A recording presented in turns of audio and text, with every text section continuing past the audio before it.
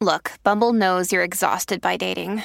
All the must not take yourself too seriously and 6'1" since that matters. And what do I even say other than hey?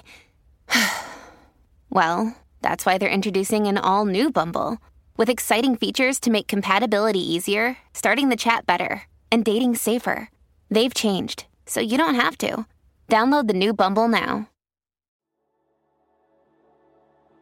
Hello and welcome back to the Treatment Room podcast with your host, Tessa Zali, licensed esthetician, acne specialist, and certified nutrition coach. Hello. I've been so MIA the past couple of weeks, so I really appreciate your patience with me in getting a new episode up. I have been trying to honor my New Year's resolution, which is just being a little bit gentler on myself and giving myself space to rest or get inspired. I definitely go through cycles of burnout just with content creation and being a business owner, and it feels like this constant juggling act of personal life, taking care of myself, taking care of my clients, taking care of the business, making sure I'm marketing the business. It's just like it feels a little bit never ending. When I'm in a low point or a place of burnout, it just feels very overwhelming.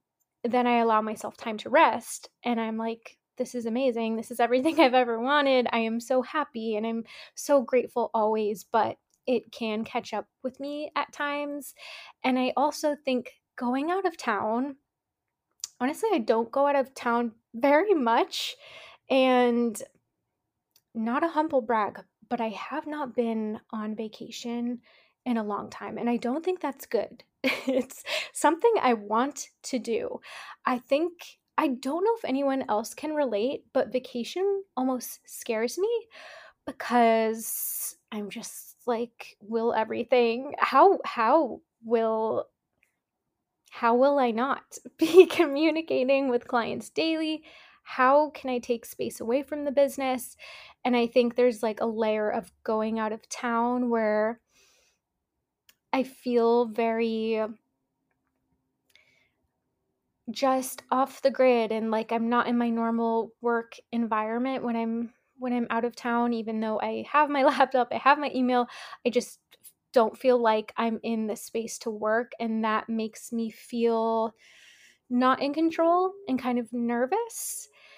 So what ends up happening is I don't take vacations and I work every single day and I don't honor weekends. At least that was something I wasn't really doing up until past couple of weekends. I've been truly not going on Instagram much, not checking my email, not responding to clients over the weekend, not putting this pressure on myself to create content every single day. And I know there's ways I should start improving this and start creating systems and structures. Like hiring a team member is something I want to do this year. An assistant or somebody to help me with social media is something I'm probably looking for, especially somebody to help me with the free skin social media, because I have my own social media. I have my podcast, I have my YouTube, I have TikTok, I have Instagram, and then there's managing social media for a brand, which I want to grow. Unfortunately, that goes on the bottom of the list a lot of times, and I know it's one of the most important things. So hiring out is a big goal of mine. I feel like it's overdue and I'm almost embarrassed to say I haven't done that yet, but I just haven't. And yeah, that's something I know I need to do if I want to scale or if I want to maintain my sanity or take vacations. So it's really up to nobody but myself. But anyway, I wanted to mention that just because recently I went out of town, which was not for a vacation. I think everybody thought I was on vacation, but it was really a work trip for my upcoming brand launch, we did a photo shoot and it went amazing. It was so much fun. I brought in my creative team, who I actually used to work with at E. We ended up syncing up later in life once we had our own businesses. And so I now work with a little team just for Free Skin specifically, mostly on things like graphic design, aka like my label design for my products, my website, any Free Skin collateral, such as when you order my cleansers, you'll get stickers and a little like stock card that says a little bit about the products, how to use them. I have a whole how to double cleanse little blurb on there. So they help me with anything design related. That is one thing I will give myself credit for, hiring a graphic design team. They don't necessarily do my SD Tessa Instagram posts. Those are me. And I have also hired an accountant and a CPA. So got to give myself a little bit of credit. But had the photo shoot. It was kind of an ordeal, a good ordeal, but it was just a lot to get down there to try to organize work before I left. And then, of course, made it as difficult as possible on myself by driving to LA, which is like a 7-hour road trip for me. Packed the car, just think clothing racks, suitcases, Dyson, all the skincare you could ever imagine for myself personally being away for a week, and for my clients and their skin prep on the shoot. And then we did the photo shoot in 2 days. It just goes by so quick and it's such a big investment. We prepared for this for months, and I think the hard thing is knowing how many months it took me to save to do the photo shoot, and then it just going so fast. And we had a great time. It was so cool to meet one of my clients who I've never met in person before. 2 of them I have, but one of them, shout out to Mega, who is my angel, the sweetest client ever. We've worked together, I think, for a little over 2 years. She now wants to become an esthetician, so I love kind of looping her in the process and showing her the behind the scenes of my brand. And she's always curious and learning more about what I do. So I wanted her to be one of the faces of my next launch. And that's something that is unique to my brand and that I'm so excited about. All my models are real clients, real Free Skin users, people who already love the cleansers and who I just feel really embody my messaging and just the Free Skin vibe. And they're also unique in their own ways and have such confidence in their own ways. And that was the other really cool thing about watching Mega at this photo shoot. She is a little more shy and soft-spoken on the surface, and 2 of my clients have actually done some modeling work before. They're just in front of the camera more. And Mega, I just didn't know how she was going to feel, because even myself, I was nervous. It's a lot to be in front of, a room full of people and camera equipment and lighting, and just to be getting poses shouted out at you. And if you've never modeled before, it truly puts in perspective how difficult modeling is, how difficult it is to adjust your body and try to get the right angle and showcase the product at the same time and look like you're having fun and not deer in headlights. And Mega just blew us all away. It was so cool to watch her just blossom in front of the camera. And I asked her after, how did that feel? How are you doing? And she just said, Tess, I feel so confident. And I was like, yes, this is what it is all about. So I was so proud of her. It was such a great vibe. You also never know how it's going to go when you are introducing, a bunch of people who have never met before, people that I love all individually. And I mean, everyone has the best energy. So I knew that, and that was part of the casting, just, wanting people who are going to vibe and, be kind and welcoming to everyone. And that's exactly how it was. Like, it really couldn't have gone better in terms of that. And I just wanted everyone to feel comfortable and confident. So that was like mission accomplished. You can never really do everything you want in a photo shoot. There are going to be some things or some shots that didn't happen, maybe some missed opportunities, or the lighting isn't perfect, but overall it went so well, and I cannot wait to launch this next little round of products. There is going to be lots more to come, and I already have a little vlog up on YouTube. My channel name is Tess Zolly, so you can go check that out if you want to see a little behind the scenes and just how everything went down.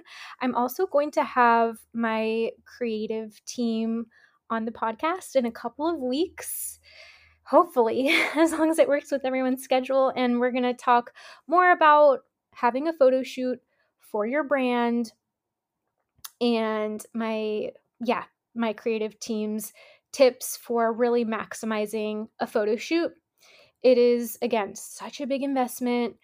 And here's the thing, as a small business, it's like you are always making money, spending money, and putting money back into the business. Even if you're doing really well, you would be surprised how much of that goes to taxes, how much of that goes to supplies, how much of that goes to things like your website and a photo shoot. Like, seriously, thousands of dollars can go really, really quickly. So you also want to factor that into the equation if you are thinking of starting a brand. That said, I should have done this a long time ago. I know so many estheticians I see on social media have the most stunning pictures, and it's one thing to see it on Instagram. I think after you've done a photo shoot, you know how much work goes into that and how difficult it really is to get the right shots that you want. I just have so much respect for people who are good at modeling, good at getting, amazing pictures, because I will say it was a lot tougher than I imagined, but you do start to get more comfortable just, with a little bit of time and direction in front of the camera. That is my little life update. I want to go ahead and get into the topic of today's show, which is going to be answering your listener questions. So, thank you to all of those who submitted your questions. And by the way, I am posting question boxes really often these days, definitely at least once a week, sometimes 3 to 4 times a week, just because I like to stay very connected with my audience. I want to know what you're curious about, what issues you're facing or your clients are facing. So I really love posting question boxes, and I might answer on Instagram.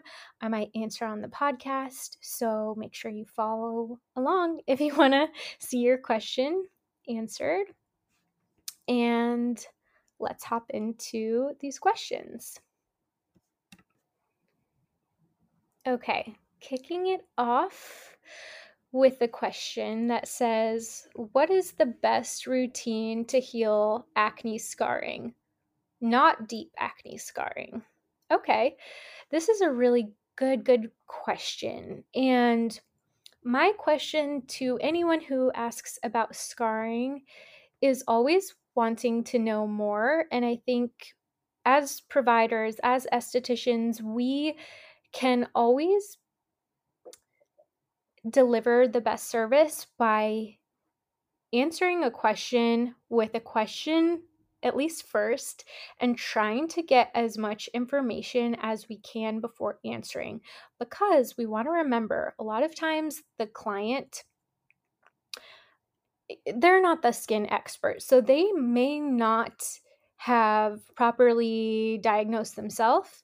They may be calling something one thing when it's really another. So you really want to get specific and ask more questions. So I, of course, would want to see the scarring if this was somebody I was treating in real life. The other thing is, acne scarring is one of the most misappropriately named terms by clients. What I mean is, oftentimes clients will ask about scarring when they really mean post-inflammatory erythema or post-inflammatory hyperpigmentation, PIE or PIH.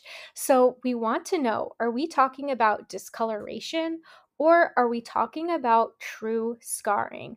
There are a lot of different types of scars, and scars are really permanent damage to the skin. It doesn't mean that scars can't be improved, but we're talking about a true loss of tissue or collagen. That's really difficult to just replace. And, you think of collagen supplements or even topicals that have the word collagen in them.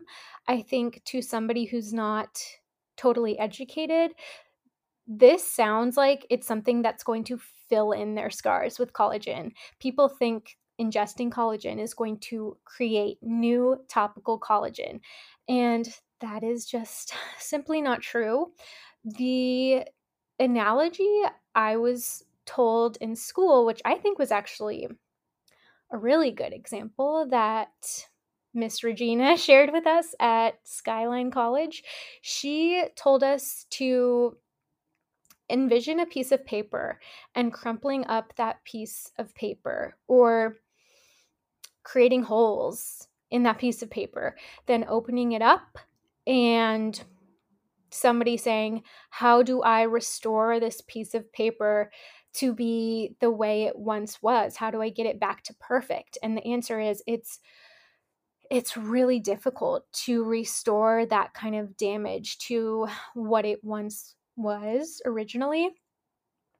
You can treat it, you can smooth it out, you can use tape and try to put things back together, but it may not necessarily ever get back to its perfect state. So that is why prevention is so much easier than correction. Things like wearing your SPF, trying to avoid not picking at your breakouts, especially cystic acne. This is the number one skin sin I see, is either those with papulopustular rosacea, which means there's no blackhead, there's no whitehead, you just have an inflamed lesion that starts deep in the dermis. I've seen clients try to extract this type of inflamed spot that almost appears like acne when it's really not. And I've seen scarring because of that. I've also seen people try to extract or pop their hormonal acne, which just never ends well, usually leads to scarring because this is also an impaction that's very deep in the dermis. So we really want to know our limits when it comes to trying to extract or pop our pimples at home. I totally understand. Nobody wants to walk around with acne. So if you are tempted to extract, try to ensure it's a blackhead or a whitehead and it's really ready, meaning there's no or very little surrounding inflammation.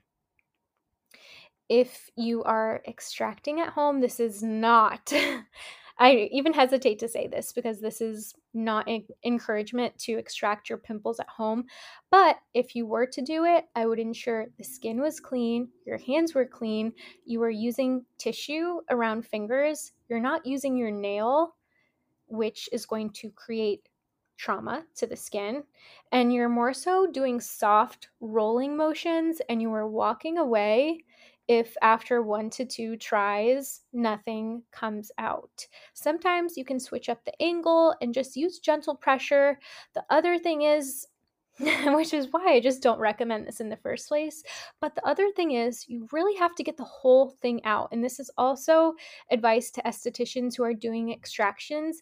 When we leave part of that impaction or infection in the follicle, it runs the risk of becoming inflamed, infected, and that's where we get a prolonged healing process when the infection is really still partially there. So if you're going to extract at all, you want to make sure you get the blackhead, the whitehead, and any of the remaining blood and lymph, and you are gently pressing until really nothing else can come out. And sometimes you'll extract and you might come back to it because sometimes you extract and then just the natural pressure of leaving it alone for a few minutes allows a little more to come up to the surface, and then you can gently again squeeze, not with your nails, with your fingers wrapped in tissue after a shower, after your skin is clean, and make sure you get the rest of the blood and the lymph, and then follow up with an antibacterial treatment. Again, really don't recommend, because here's the thing, it's in our nature as primal beings to want to pick and groom, and once we get started, we really get a dopamine rush, and it becomes very satisfying and difficult to walk away until we see that lesion is totally gone. So you know how it is. Everyone's popped a pimple at one point in time, and it becomes like fascinating. You get sucked into it, and it's really hard to step away once you've gone too far. As hard as it is, it's best left alone or left to a professional, somebody who's really experienced with extractions. That was a whole runaround, didn't even answer the question, but the best routine to heal acne scarring.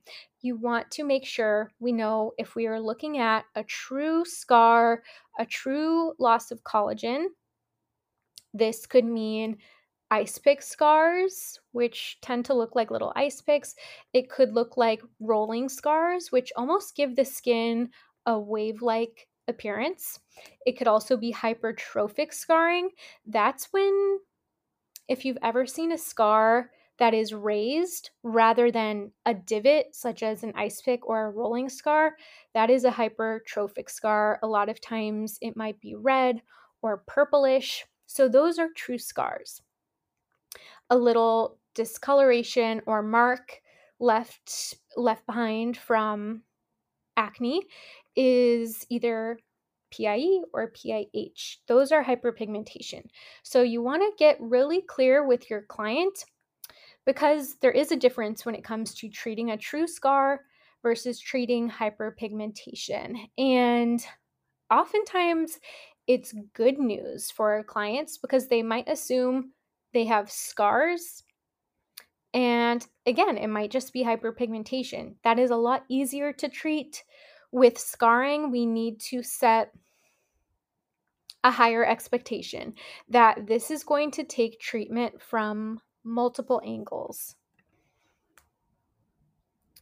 Let's presume this person is talking about true scarring, but they did say it's not very deep. I mean, number one, you definitely need some gentle cleansers. I like every client to have a cream-based cleanser and a gel cleanser, just because I feel like our skin's needs change, the seasons change. Sometimes we might be a little bit more oily than others, sometimes we might be more dry, and I like to use a cream-based cleanser followed by a gel cleanser for double cleansing at night. This is why I designed my double cleansing system. You want to make sure you're definitely removing makeup, SPF, impurities thoroughly and cleansing twice a day. We want to really prioritize acne management anytime we are concerned with scarring or hyperpigmentation, because otherwise it just becomes a vicious cycle of more pigment, more scarring. And yes, having gentle cleansers is kind of like the foundation for the routine. Next, I would say you need a vitamin C. We can't stimulate collagen without vitamin C. So anyone who's interested in treating acne scars, you're going to need to be using a quality vitamin C on a daily basis. Number 3, this is where exfoliation and those types of active ingredients come in. It really depends on the person. I think you could get a great result with AHAs. You could get a great result with retinol. It really depends on the person. But if you're able to use both a retinol and AHAs, not, necessarily in the same time, like doesn't have to both be in your nighttime routine, but if you're able to use both, you are better able to hit different layers of the skin and work on building that collagen back up. Or, for example, you could use retinol on a nightly basis and then go in for a chemical peel series to kind of try to mix things up and hit that collagen on different levels. Name of the game, again, is collagen production and really stimulating those fibroblasts. So ingredients like vitamin C, retinol, AHAs, BHAs, and more intensive in-office treatments such as the skin pen are going to be really, really great for acne scarring. Also lasers, there are so many lasers on the market, but what all of these things are doing is stimulating the fibroblast cells to produce new collagen. Lastly, you need hydration, some sort of moisturizer. If you can use something that has peptides, maybe something that has growth factors, so much the better. I actually really love the Regen Booster by Jan Marini. You can always message me on Instagram to order Jan Marini through Pomp Beauty.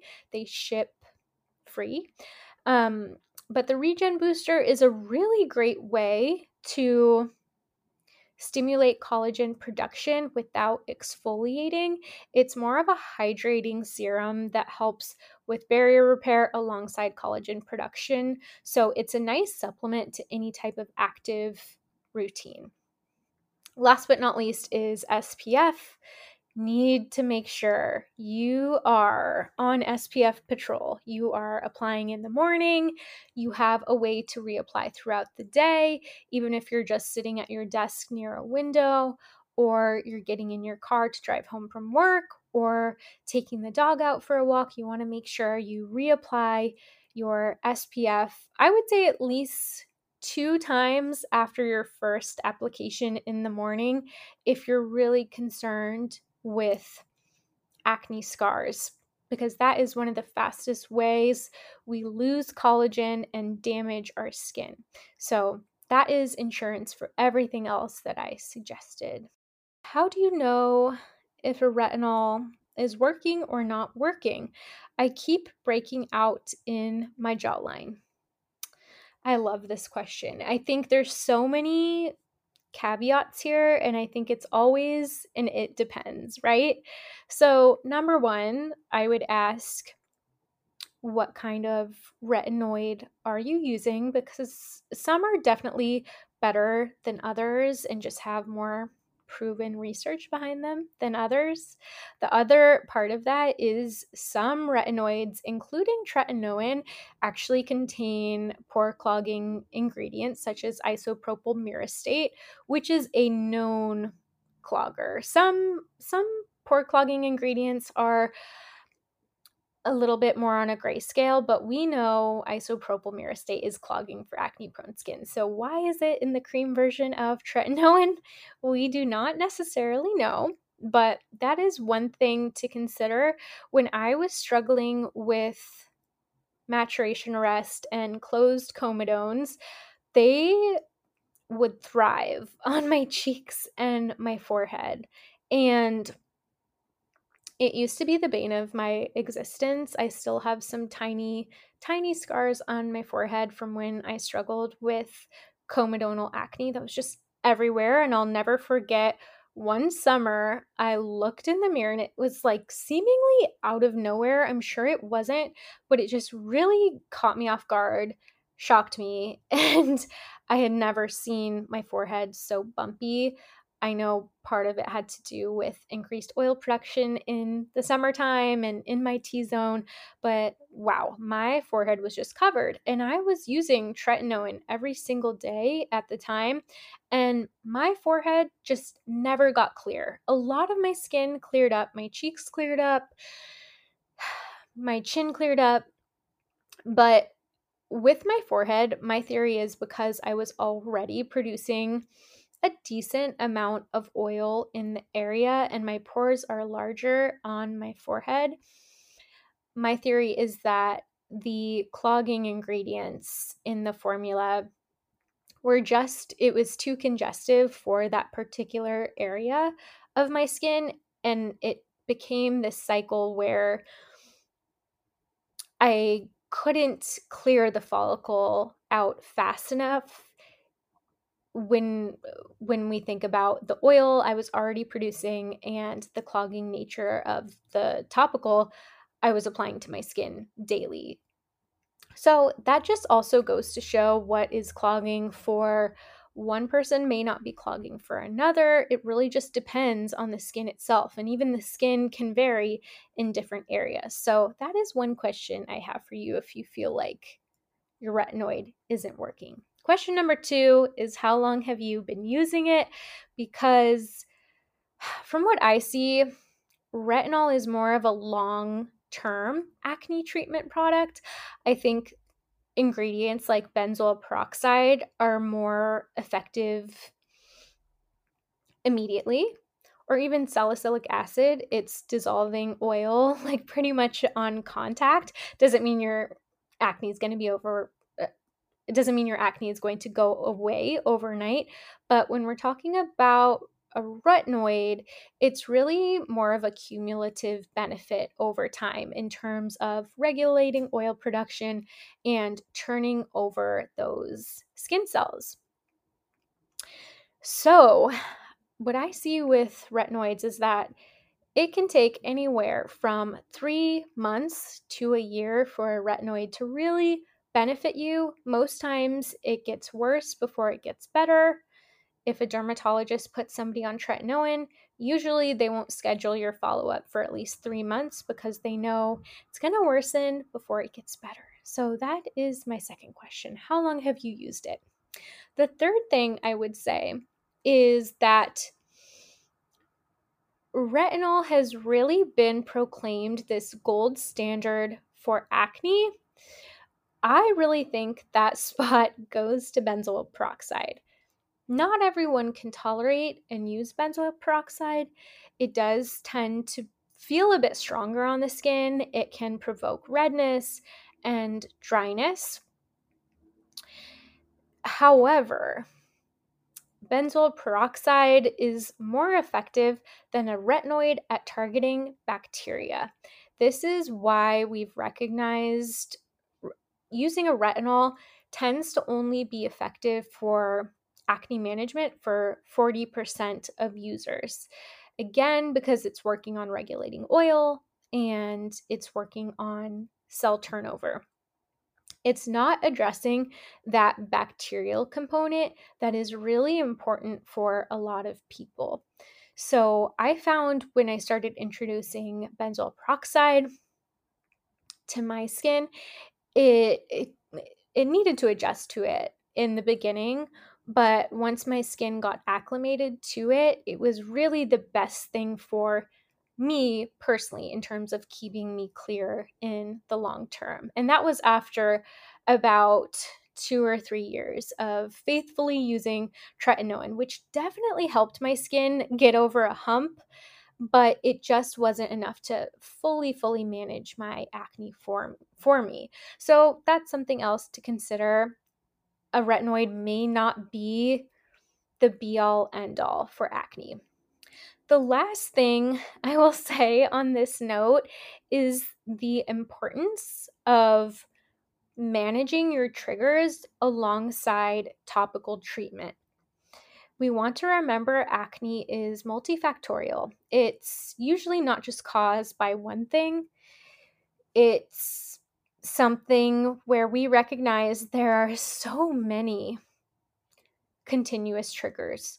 And we know acne starts in the follicle. A term I have coined when it comes to acne education is the ABCOs of acne. So when we're looking at acne and trying to understand why it happens, we have to understand it starts due to androgen fluctuations. Next is a bacterial component. C is a buildup of dead skin cells. And lastly, oil.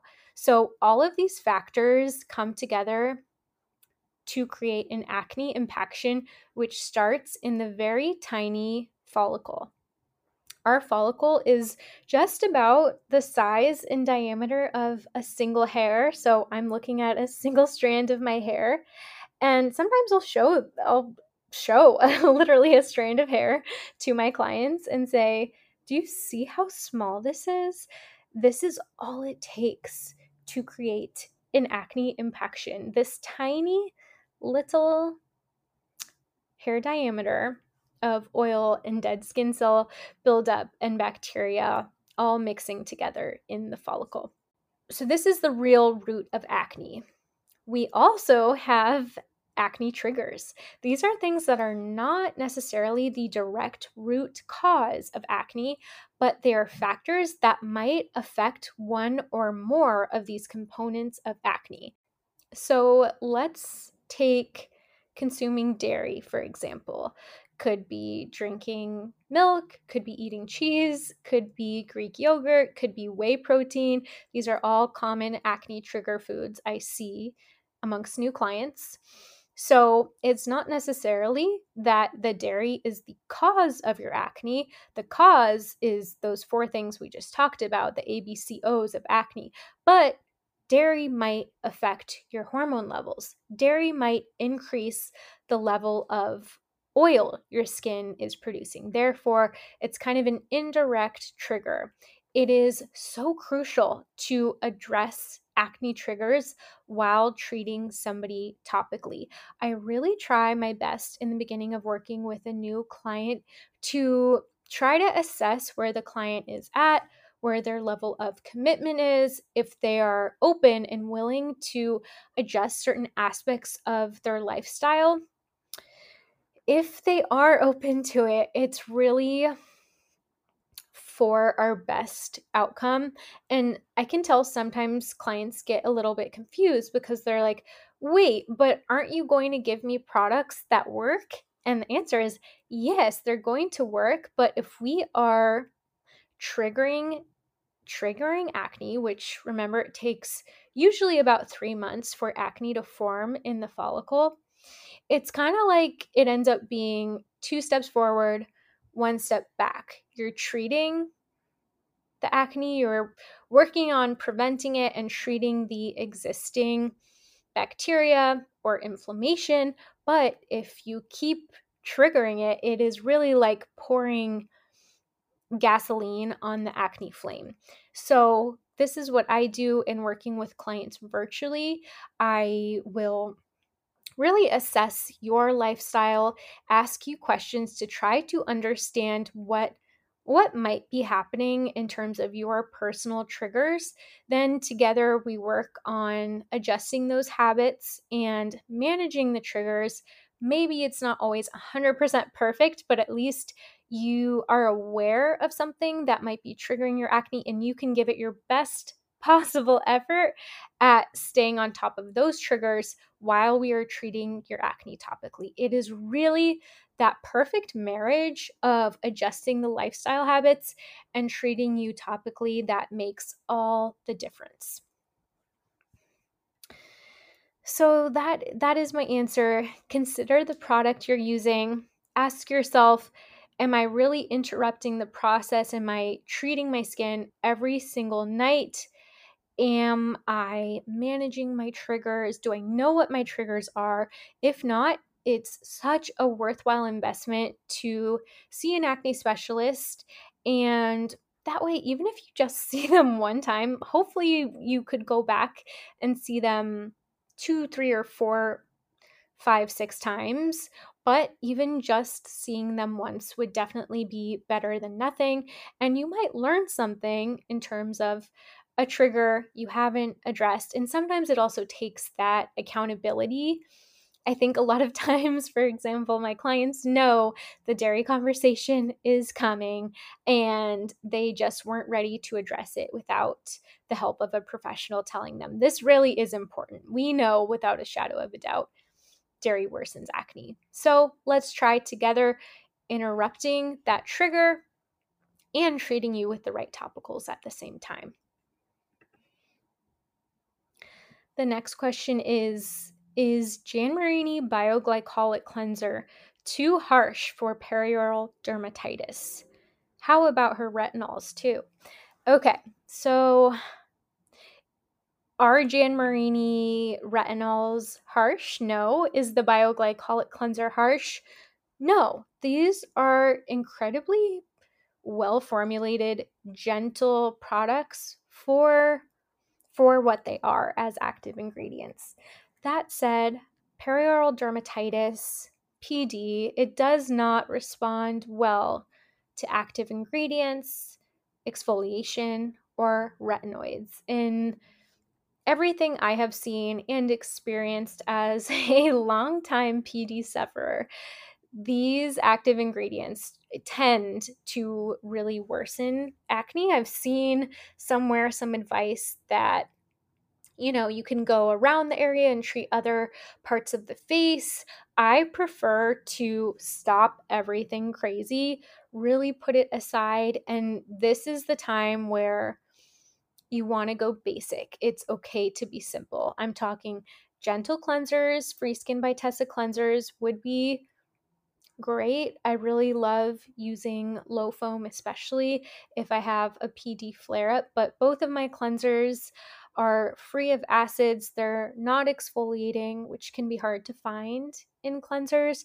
They're not technically soap, and they use very gentle cleansing agents, no SLS, which is something you want to avoid with PD.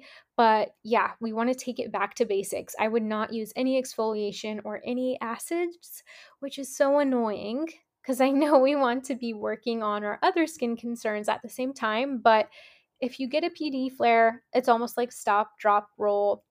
Everything goes on the back burner, and the priority is getting that flare up managed. I would recommend, if you're experiencing PD, the best thing I could tell you is to seek a really good dermatologist.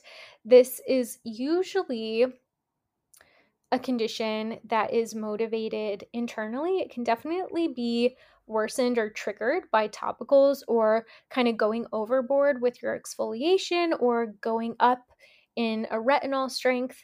But it does have a lot of mysterious triggers, might be hormones, could be a seasonal change, could be something as small as chewing gum or toothpaste. Stress can worsen it. So I would really suggest seeking medical help. I have only ever had success with treating PD with an antibiotic, which sucks to say. I know it's not something we want to be taking. That said, there can be a time and a place where you can get really desperate. And of course, I'm somebody who would always rather go the natural route, but I have seen people kind of get hurt in the process of delaying seeing a doctor and getting the right medication. The condition can spread. It can get worse really quickly, and it doesn't always happen for everyone, but that was my experience. It starts with a little rash. You might start to develop little bumps or scales, and then for me, all of a sudden, just spread up my entire face, spread up to my eye, and it got really uncomfortable. The only thing that helped me was an antibiotic. So I did take probiotics. While I took my antibiotics, I took them for about a week. Was it great for my gut health, my immune system, my overall health? No, but was it a desperate time where I just really needed the medication? Yeah. So that is what has worked for me. Um, in regards to the rest of the routine, I would suggest using a non-comedogenic moisturizer, maybe a little hyaluronic acid serum if you want. Something like the CBD Microsilver Miracle from Glymed Plus is a really great anti-inflammatory, but I would really keep in mind less is more. The next question is, what are some of your favorite meals for acne-prone clients? And I really love this question. And yeah, this is something I'm really passionate about. I think it can be easier than we might think.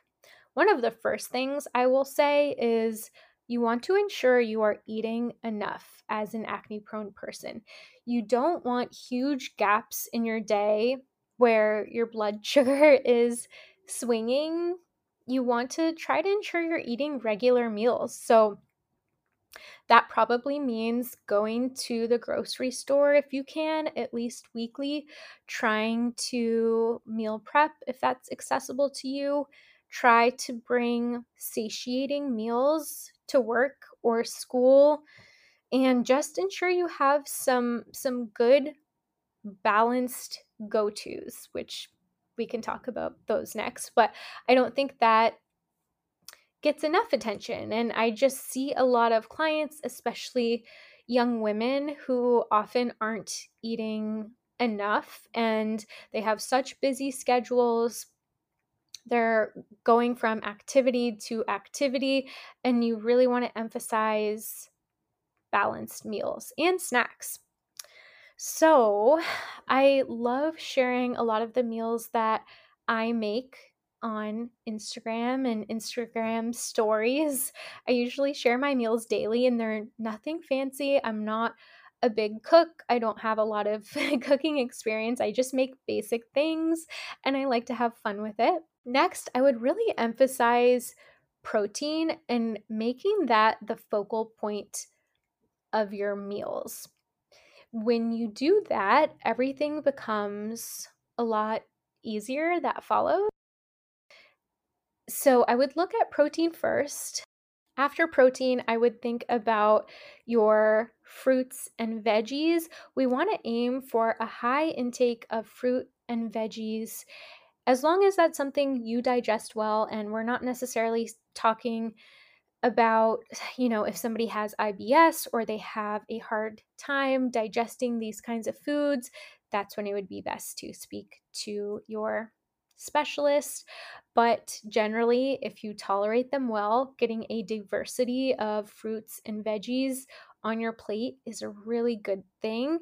And a couple things I like to do just to change it up and get more fruits and veggies in my diet is, maybe I make a meal and then I'll add something like a handful of baby carrots from the fridge or some sliced cucumber, which pretty much almost goes with everything. It's a very neutral, palatable food, or some little cherry tomatoes, some celery, whatever you like. It could just be little chopped up veggies, and thinking about, could I even add that to my breakfast? I don't know, maybe that sounds weird, but maybe to somebody else it doesn't. Or you add that to to your lunch or to your dinner. And that way, sometimes it feels a little overwhelming to like always have cooked veggies or some elaborate side dish. Sometimes it's as simple as just grabbing something accessible from your fridge. Something else I like to do is challenge myself to get a new fruit or veggie at the store. And that way I can just switch it up, try something new, and it benefits your gut diversity and gut health.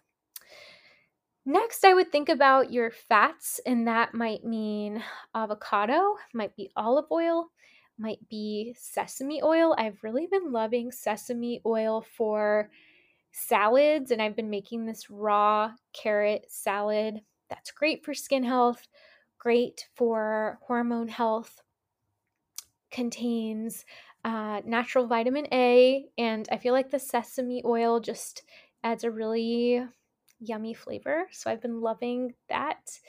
Fats could also be your seeds, could be sunflower seeds, could be almonds, could be macadamia nuts.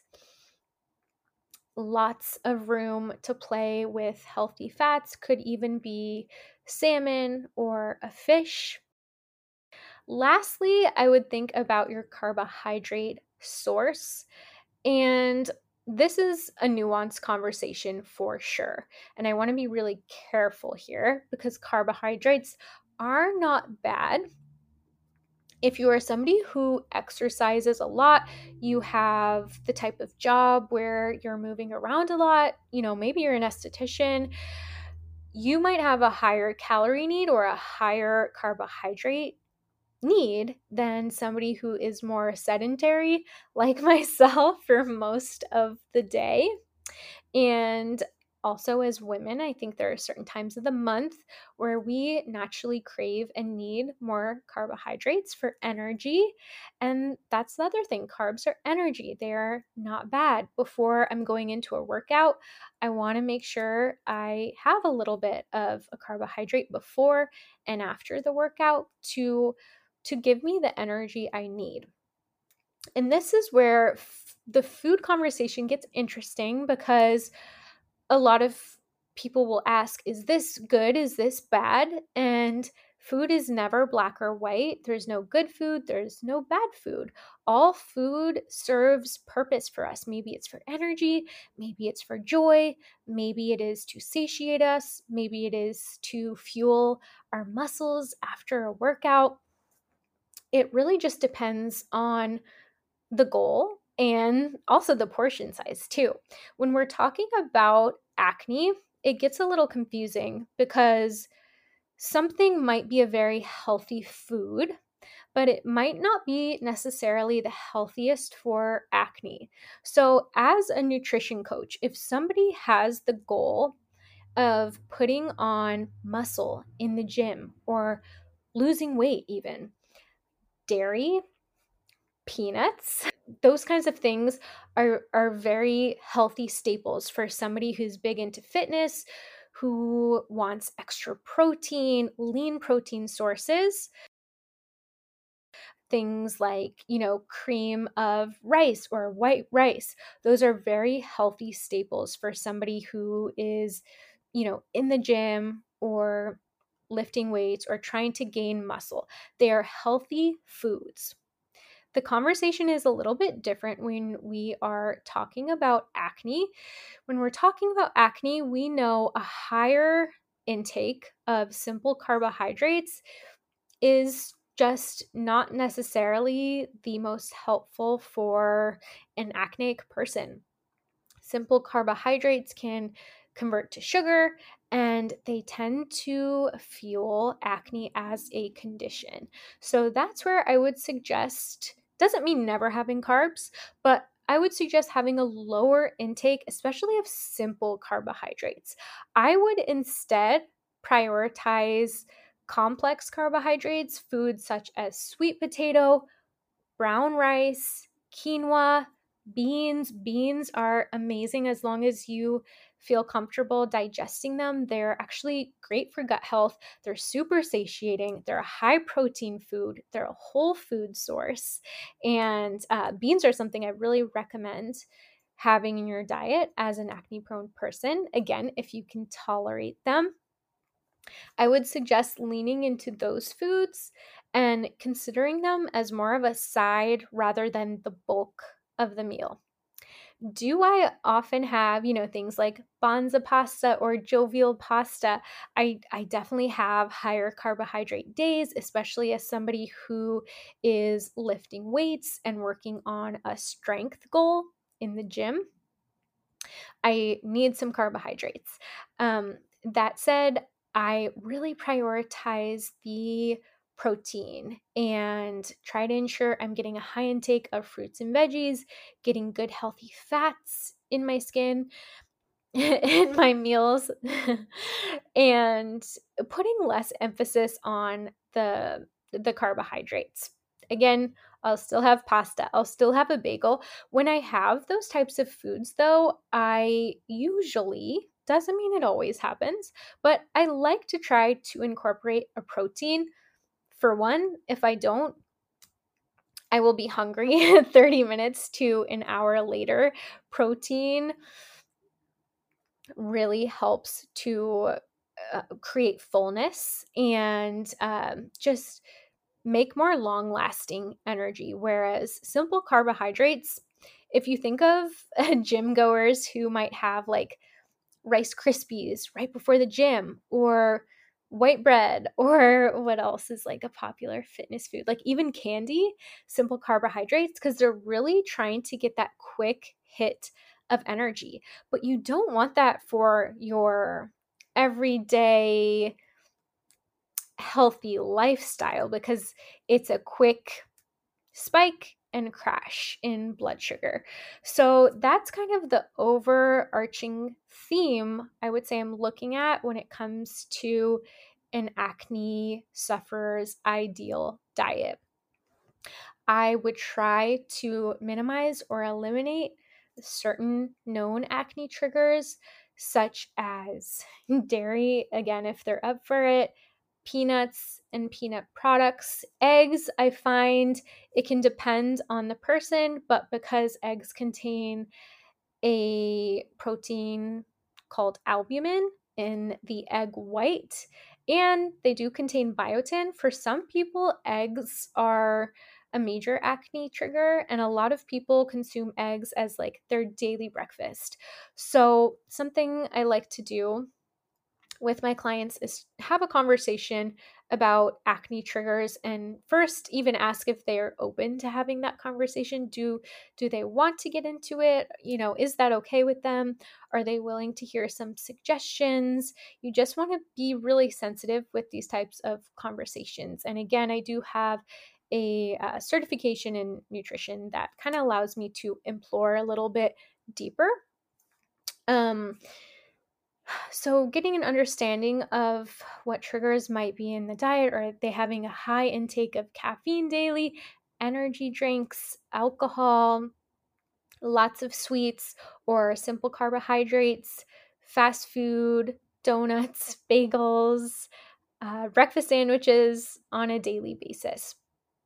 We might start with 1 to 2 of these triggers because it can feel overwhelming to do a whole diet overhaul, and you really need to meet people where they are at. And the thing is with nutrition, it always has to feel attainable, it has to feel reasonable.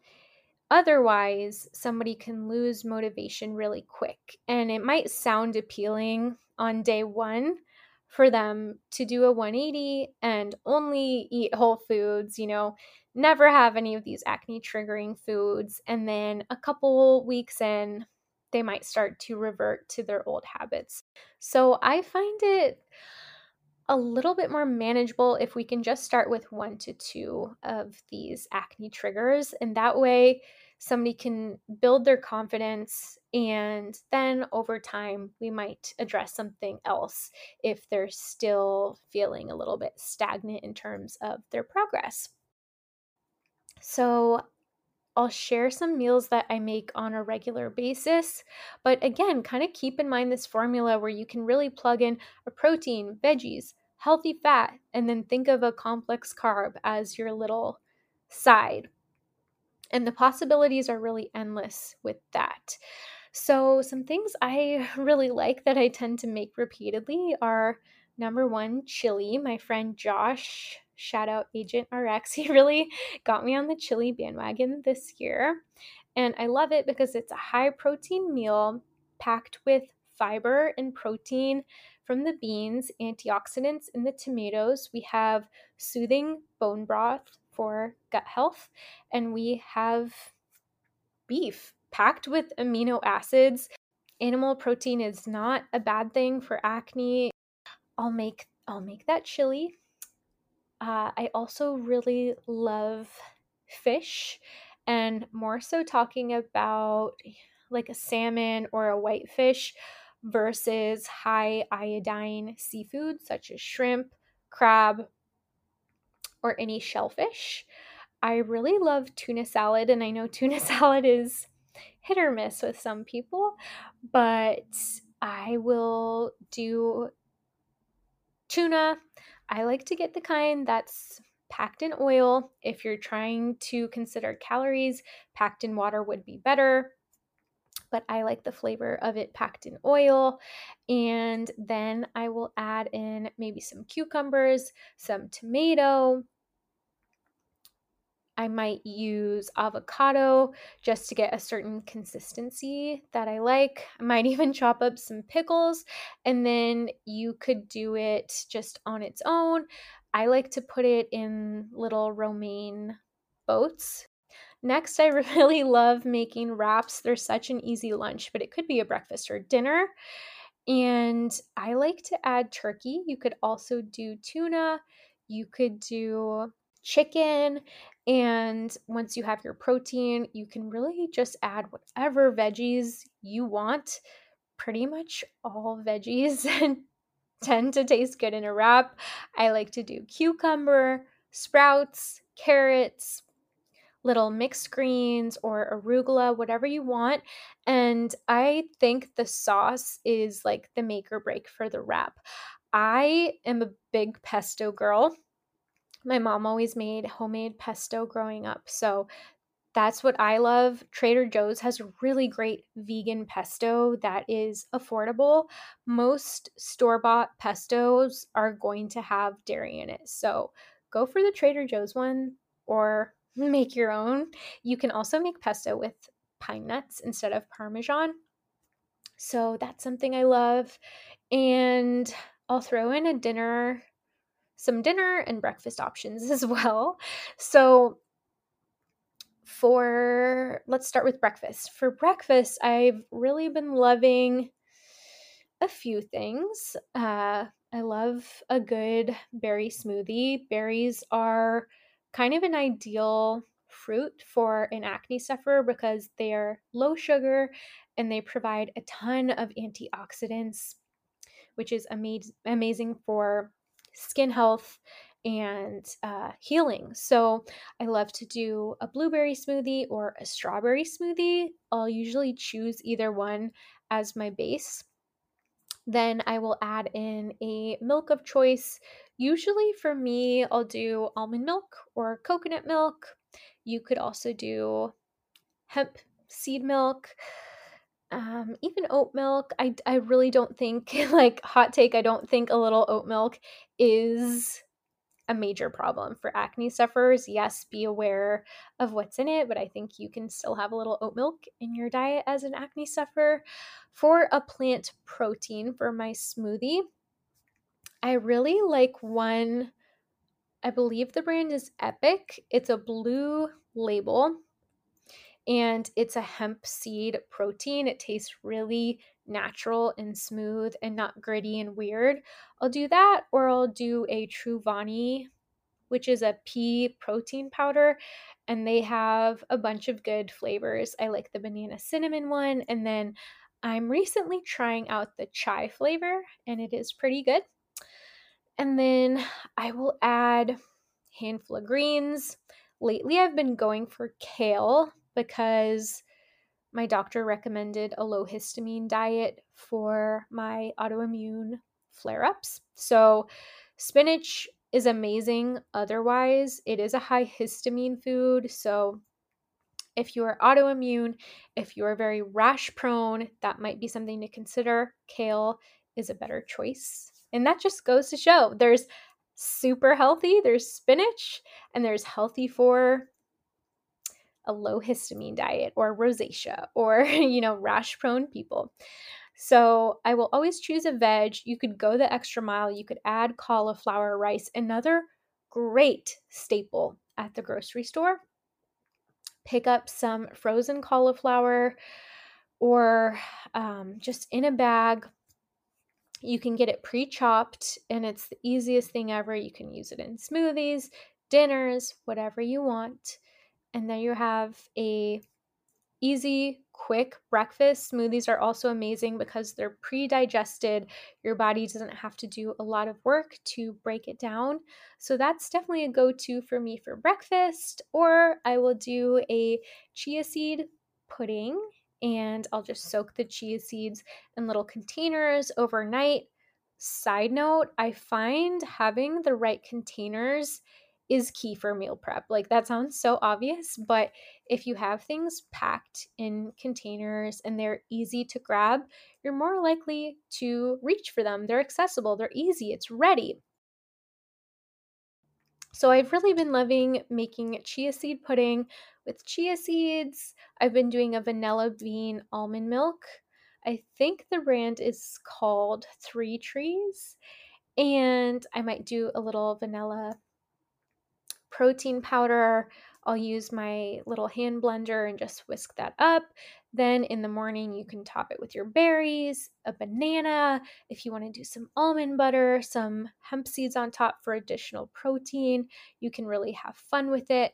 If you are somebody who loves a Greek yogurt bowl, this is kind of a nice alternative. Or you could use coconut yogurt and do like coconut yogurt parfait, something like that. For dinner options, we tend to make pretty simple protein-based meals. We do eat meat, so we will often make steak or salmon or chicken, and then some sort of little side, like maybe it's sweet potatoes. We've really been loving Japanese sweet potatoes. Those are like one of my favorite carb sources. We might do some brown rice. Dylan really likes quinoa. And then if you can, do a big portion of veggies. I love the taste of veggies. Sometimes I forget how much I like them. And I find the easiest way to do this is either the air fryer or just a sheet pan, honestly, in the oven. And just getting a big pan, chopping up your carrots, chopping up zucchini, maybe it's squash, maybe it's broccoli, broccolini, asparagus.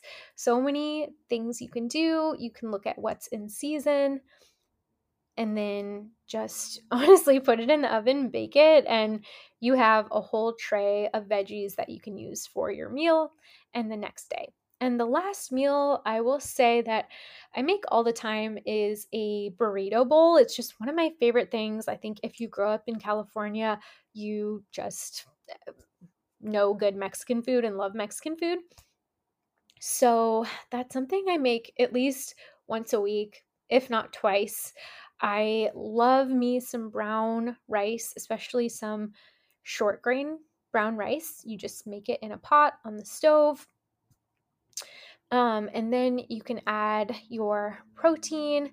If I get really lazy, we will get an organic rotisserie chicken from our local store, or I will get the pre-made chicken from Trader Joe's. It's the easiest thing ever. It's not the It's not the best quality product, I'm sure, but it gets the job done if you just need a really easy protein source.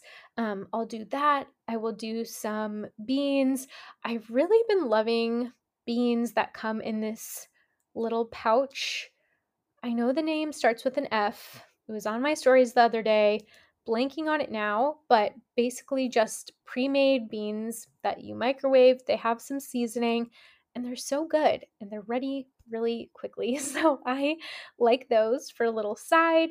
Then you can just have fun with it. Use, avocado, love guacamole. Try to check the label if you're buying guacamole from the store. Try to avoid dairy because oftentimes it is used in store-bought guacamoles, but Trader Joe's has little packets that do not have any dairy in the guac. I think it's called, I don't know. They're like little, I'm blanking on all the names today, but just little to-go packs of guac.